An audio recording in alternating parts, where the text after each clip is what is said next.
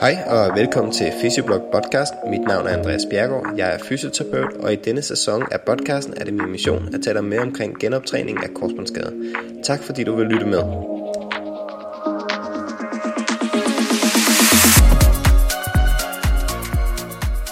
Hej og velkommen tilbage til Fysioblog podcast første sæson omkring korsbåndsgenoptræning. Dette er episode 4, og mit navn er Andreas Bjergaard. Jeg er jeres vært. Hvis du vil høre mere omkring mig og min baggrund, så vil jeg anbefale dig at gå tilbage til episode 1. Men kort fortalt, så har jeg lavet den her podcast-serie, fordi jeg gerne vil formidle en artikel omkring korsbåndsgenoptræning, som jeg har været med til at publicere i tidsskriftet British Journal of Sports Medicine tilbage i februar 2023, altså i år. Og artiklen hedder Aspetar Clinical Practice Guidelines on Rehabilitation after Anterior Cruciate Ligament Reconstruction. Altså en artikel omkring genoptræning efter en korsbåndsoperation. Det er mit mål at præsentere artiklens punkter fordelt over flere episoder.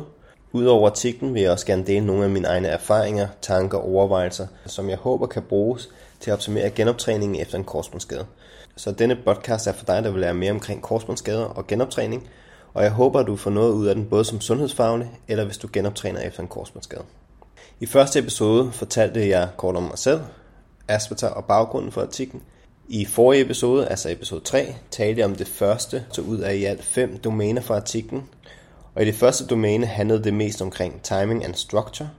Det handlede om punkterne præoperativ rehabilitering, altså ment som den genoptræning, der foregår inden operation. 2. Superviseret versus usuperviserede hjemmeøvelser, altså dem, der har reduceret adgang til fysioterapi, ofte på grund af penge eller afstand til en klinik. Og sidste punkt omkring rehabiliteringslængde, som er det klassiske spørgsmål, hvor længe genoptræningen tager. Jeg vil anbefale at gå tilbage til episode 3 for at få mere information omkring disse punkter. I denne episode kommer vi ind på domænet modaliteter, altså tilføjelser, der i litteraturen omkring korsbåndsgenoptræning har været brugt til at opnå bedre outcomes. De modaliteter, som vi identificerede i vores artikel, består af Continuous Passive Motion, altså en maskine, der bøjer og strækker knæet passivt lige efter operation. 2. Vi kiggede på kryoterapi, altså kulde, altså is, man putter på knæet efter operation. 3. Neuromuskulær Electrical Stimulation. 4. EMG. 5.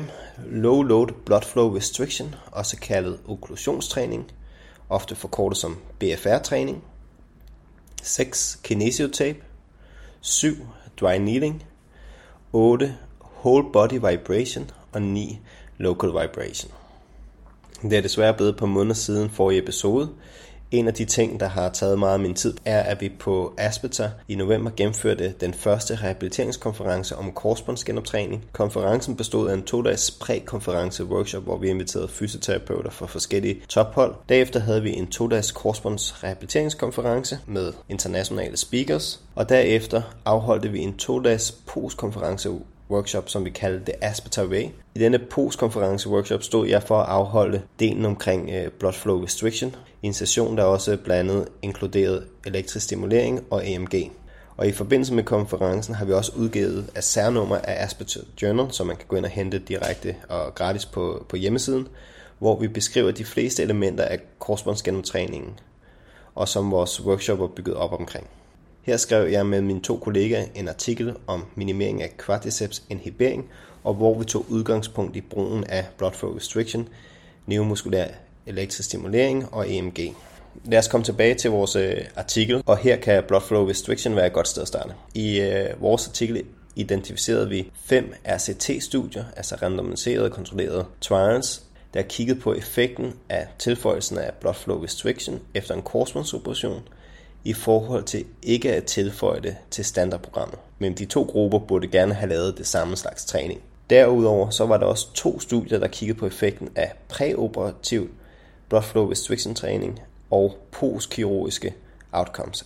Resultatet af de studier viser, at blood flow restriction kan forbedre forlåret og baglårets styrke, samt forhindre tab af muskelstyrke i den tidlige del af genoptræningen. Der var en stor effekt på hævelse og smerteoplevelse ved brug af blood flow restriction. Der var ingen specifik forbedring på balance. Det var konklusionen af de artikler, der havde kigget på blood flow restriction i forhold til korsbåndsgenoptræning. Men for at forklare blood flow restriction lidt nærmere, så hvad er blood flow restriction? Det er også ofte kaldet okklusionstræning. Det involverer en cuff, som er placeret tæt på hofteledet eller skulderledet. I korsbåndsgenoptræningssammenhæng, så er det jo ofte hofteledet.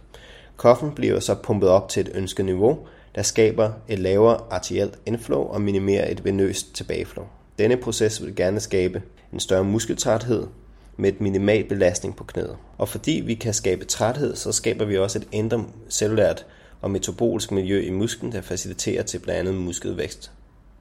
Af denne årsag er blood flow restriction blevet en populær træningsmodalitet som genvej til øget muskelvolume, altså hypertrofi, med en minimal belastning på knæledet og sener.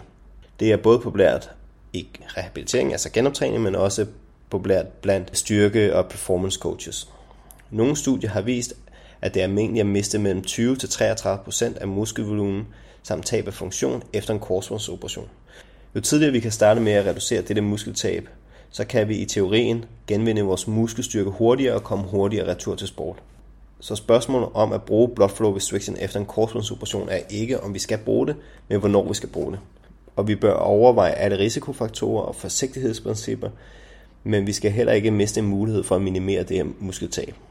En klassisk måde for at opnå effekt har været gennem protokoller, der består af 75 repetitioner, fordelt på 4 sæt af 30, 15, 15 og 15 repetitioner, og med et okklusionstryk på mellem 50-80% af ca. 20-40% af 1 RM. I korsbåndslitteraturen er blood flow restriction blevet brugt i alt fra 2 gange dagligt til minimalt 2 gange om ugen. Når vi taler om et okklusionstryk, bliver det ofte beskrevet som LOP, Lower Occlusion Pressure, eller AOP, Arterial Occlusion Pressure. Det er det samme udtryk for, hvor meget man pumper cuffen omkring hofteledet. Det kan så måles med en pumpe og en doppler, hvor man pumper cuffen op til, at man ikke kan høre det her dopplersignal længere. Det vil så være det, man kalder Total Occlusion Pressure. Og når man har det nummer i Mercury, kan man så finde de 50 eller 80%, som man så vil træne med. Nogle nye produkter på markedet kan automatisk finde occlusion pressure points, så man ikke behøver at bruge en doppler. Men hvis man bruger dem, så skal man være bevidst om, at indtil videre har validiteten, især for benene, ikke været det bedste.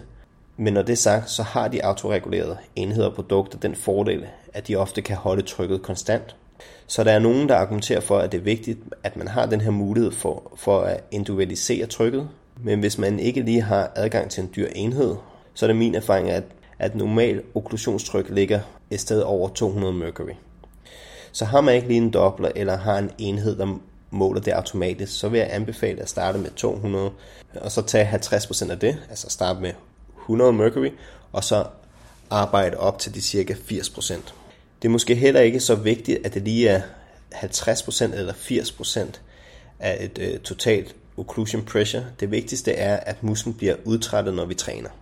I systematisk review, altså en opsamlingsartikel i litteraturen, fandt jeg, at havde man et okklusionstryk på omkring 80-90% af total occlusion pressure, så producerede man mere muskeltræthed end 40-50%, hvis man brugte 15-20% af 1 RM, men ikke hvis man brugte 30% af 1 RM. Så hvis man lige startede med at bruge okklusionstræning i sin rehab efter en operation, så tænker jeg ikke så meget om det lige er 50 eller 80%, men mere om ens muskel opnår en udtræthed. Så grunden til, at jeg bruger lidt mere tid på det, er, at der er en stor diskussion omkring, om det her tryk bør individualiseres, eller om vi kan bruge det samme okklusionstryk til alle personer. I forhold til frekvens, altså hyppigheden, hvor længe der bliver trænet med blood flow restriction, så bliver der i de ACT-studier, som vi brugte i vores artikel, trænet imellem 8-14 uger. Og blandt de protokoller identificerede jeg nok 10-15 forskellige øvelser, der blev brugt i forskellige stadier af korsbåndsgenoptræningen.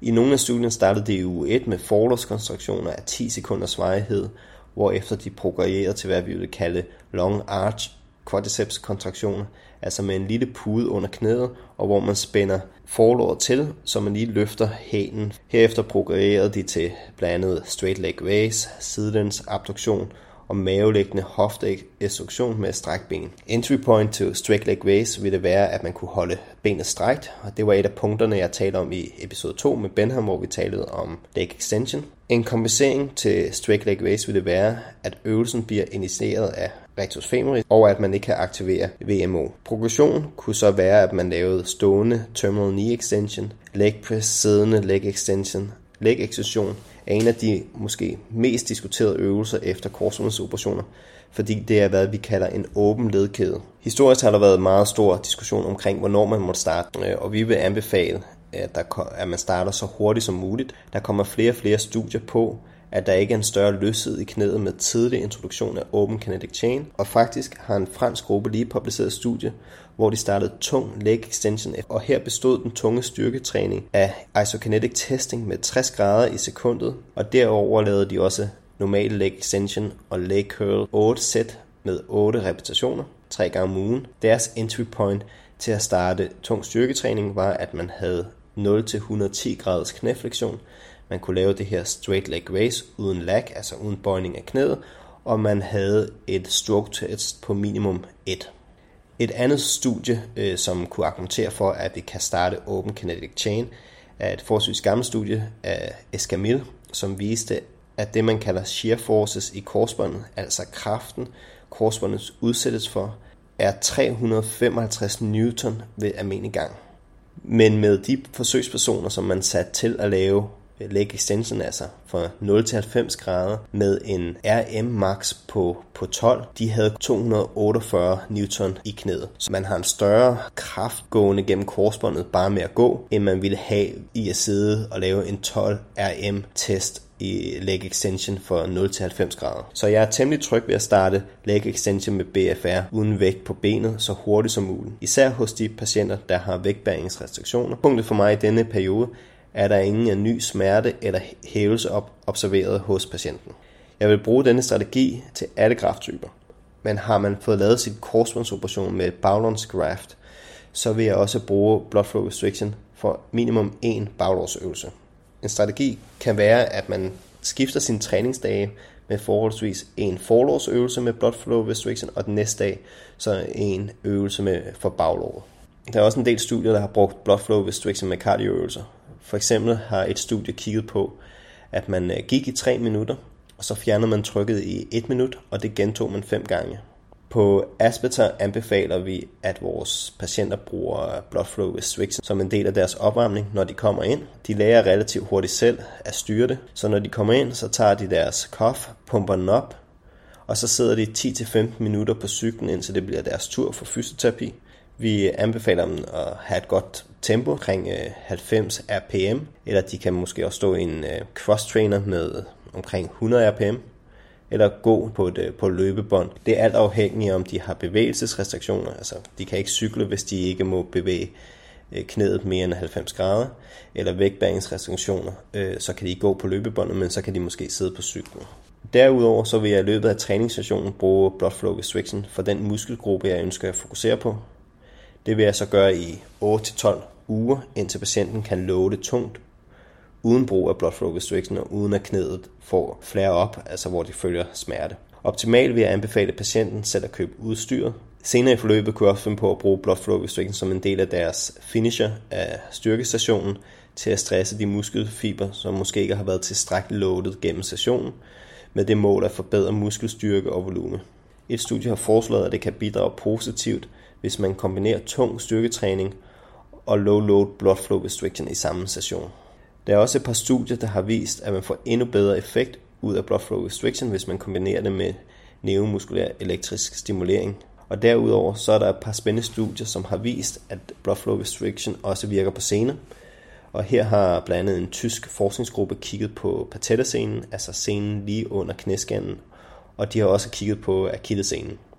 Og her har de fundet, at et træningsprogram på 14 uger gav en sammenlignelig øget cross-sectional area og hypertrofi i senen sammenlignet med tung styrketræning.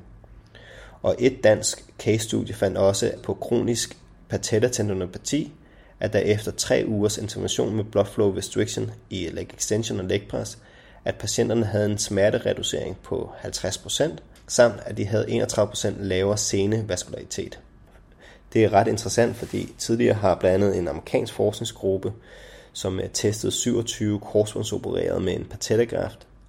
Her brugte de både mænd og kvinder, og her ultralydsscannede de og muskelstyrket testede de deltagerne mellem 1 til 2 måneder efter operationen. Og her fandt de, at en større sene cross-sectional area var sammenlignet med en større styrke efter korsbåndsoperationen. Så hvis vi kan skabe bedre forudsætninger for forbedret senekvalitet ved at loade tidligere med blood flow restriction, i forhold til at vi ikke har den mulighed med tung styrketræning, så kan vi måske have lettere med at opnå symmetri i forlovsstyrken tidligere, end hvis vi ikke brugte blood flow restriction.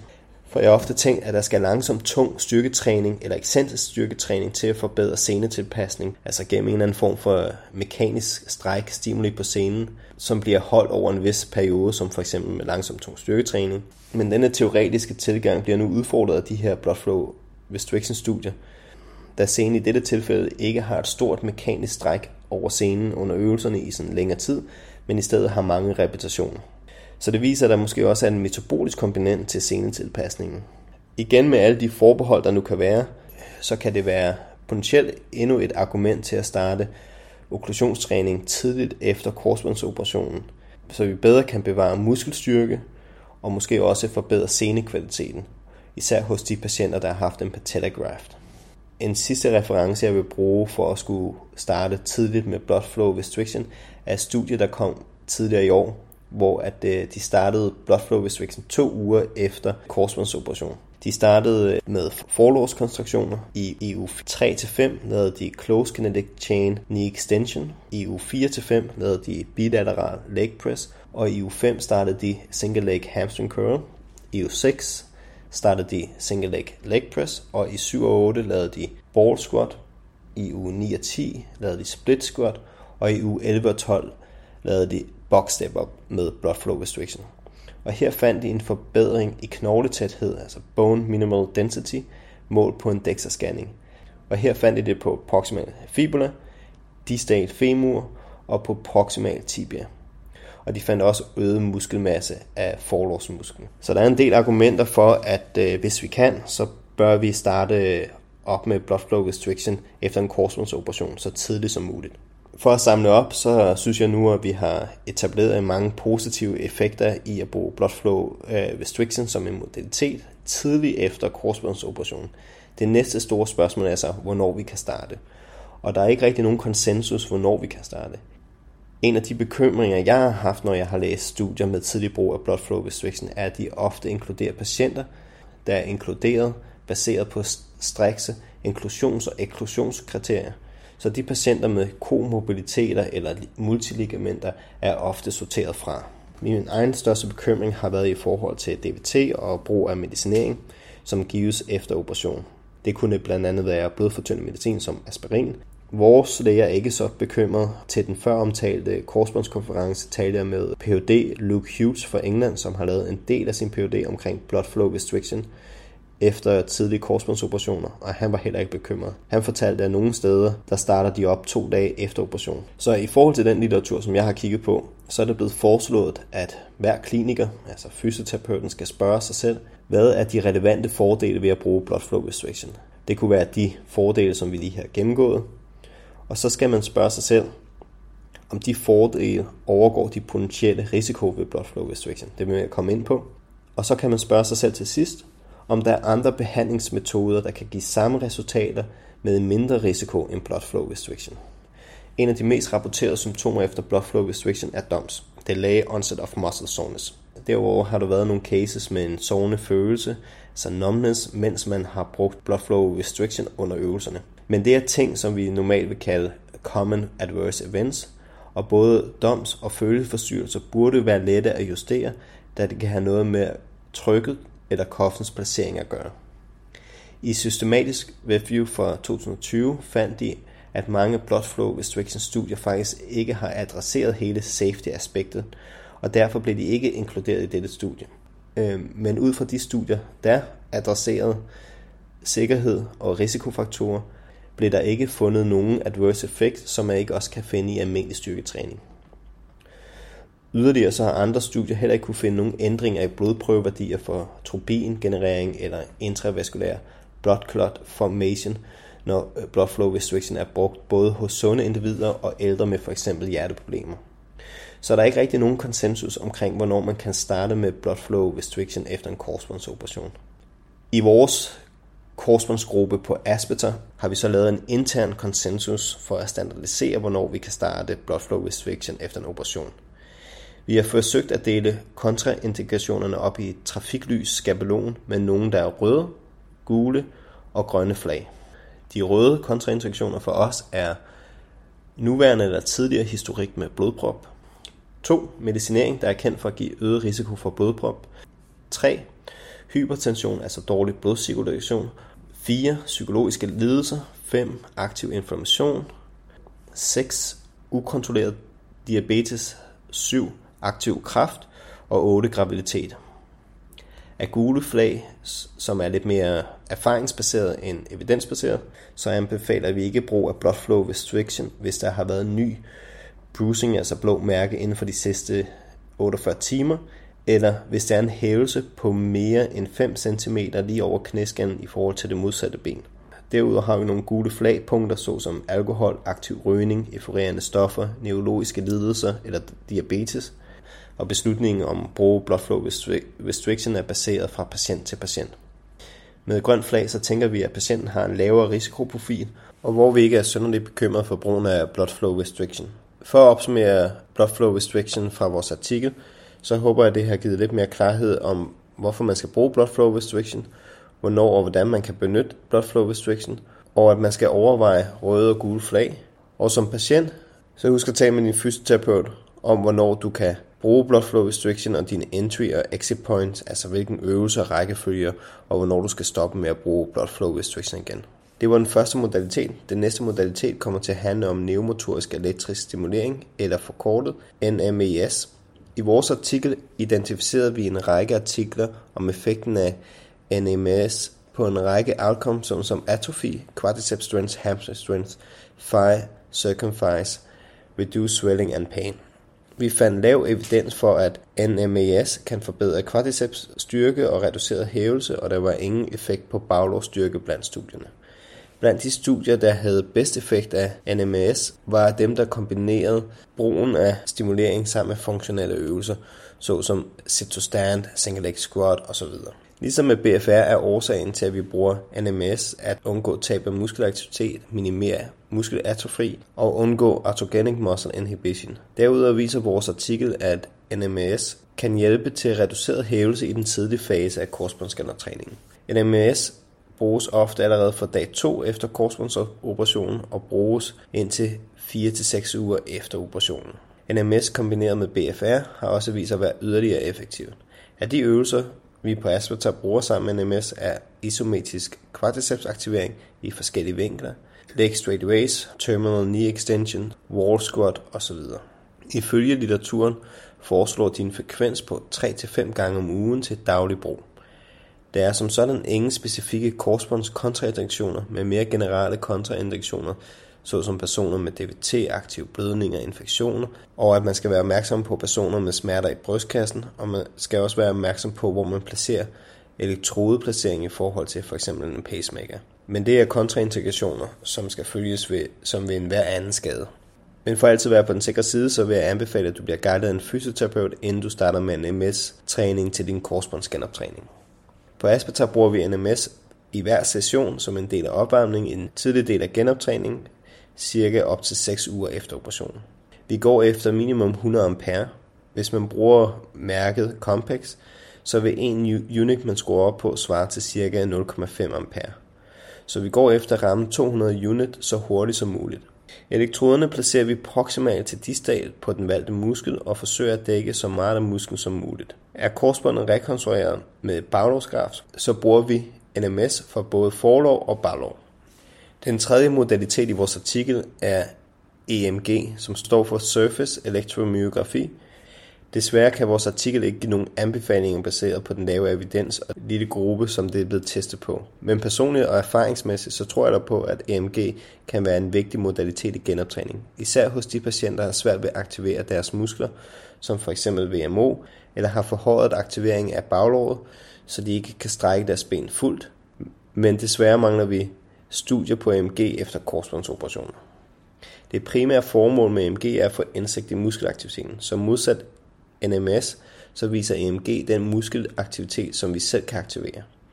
Der er efterhånden kommet en del billige enheder til at måle aktiviteten. På Aspetar har vi en EMG-måler, hvor vi kan måle flere muskler, således at patienten bruger EMG-træning som en direkte feedback til sin muskelaktivering.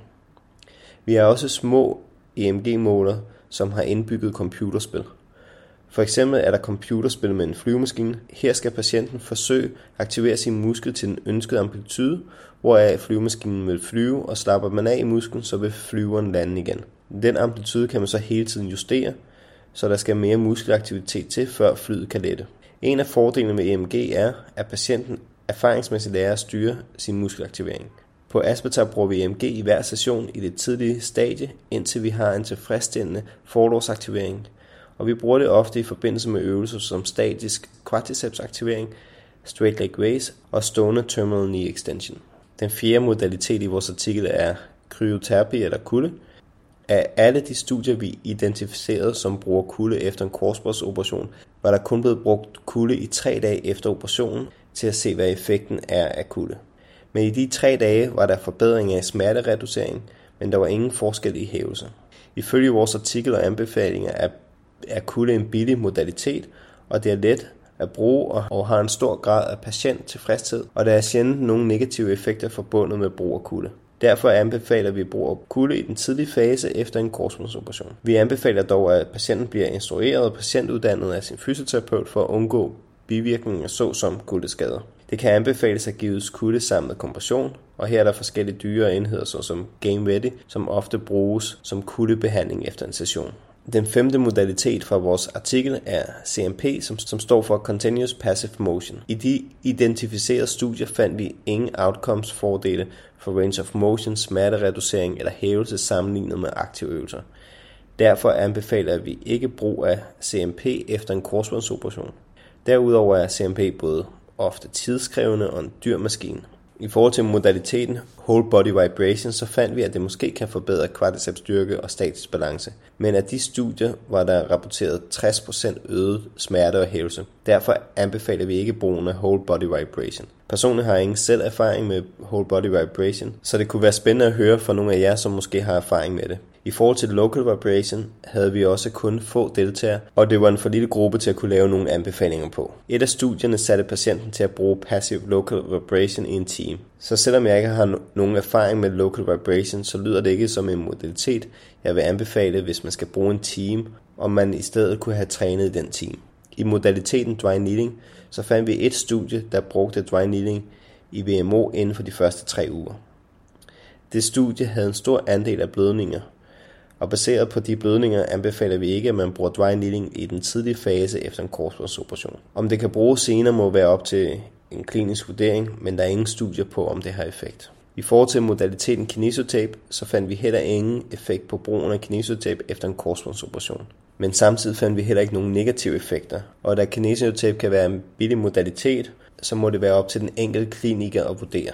Så kom vi igennem domænet modaliteter fra vores artikel. I den forbindelse vil jeg endnu en gang anbefale, at man går ind og finder særnummeret af Aspetar Journal omkring korsbåndsgenoptræning, hvor jeg har været med til at skrive en artikel omkring den praktiske brug af EMG, Blood Flow Restriction og NMS. Domænet i den næste episode kommer til at handle om Exercise Initiation. Specifikt kommer vi til at tale om Active Knee Motion, Early Weight Bearing, Isometric Quadriceps, Early Eccentric Quadriceps træning, Early Leg Press og Open Kinetic Chain. Dette var afslutningen på 4. episode af Physioblog Podcast. Tusind tak til jer, der lytter med indtil nu, og jeg håber, I har lyst til at blive hængende for kommende afsnit. Hvis ja, så må du meget gerne subscribe til vores podcast i din podcast-app. Hvis du som lytter har lyst til at give feedback eller stille spørgsmål, både til denne her episode eller tidligere episoder, så må du gerne skrive til min Instagram-profil Physioblog eller på hjemmesiden fysioblog.com. Her finder I alle kontaktoplysninger. Jeg har også skrevet blogpost omkring blood flow restriction som 2. Det meste af episoden her, hvor I kan finde de fleste noter, som jeg refererer til, og ellers vil jeg anbefale selve artiklen. Jeg vil også gerne høre fra jer, som er blevet korsbåndsopereret. Det kunne være spændende at høre jeres genoptræningsrejse, så vi kan sætte et par praktiske eksempler op her i podcasten. Derudover har du brug for feedback omkring din skade, er du velkommen til at sende en kort besked omkring din skade, operationstype, genoptræningsoplevelse og hvad der overraskede dig, og hvad du gerne vil have vidst, inden du selv gik ind til en korsbåndsoperation.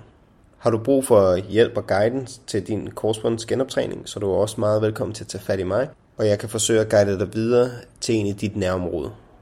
Tusind tak, fordi du lyttede med.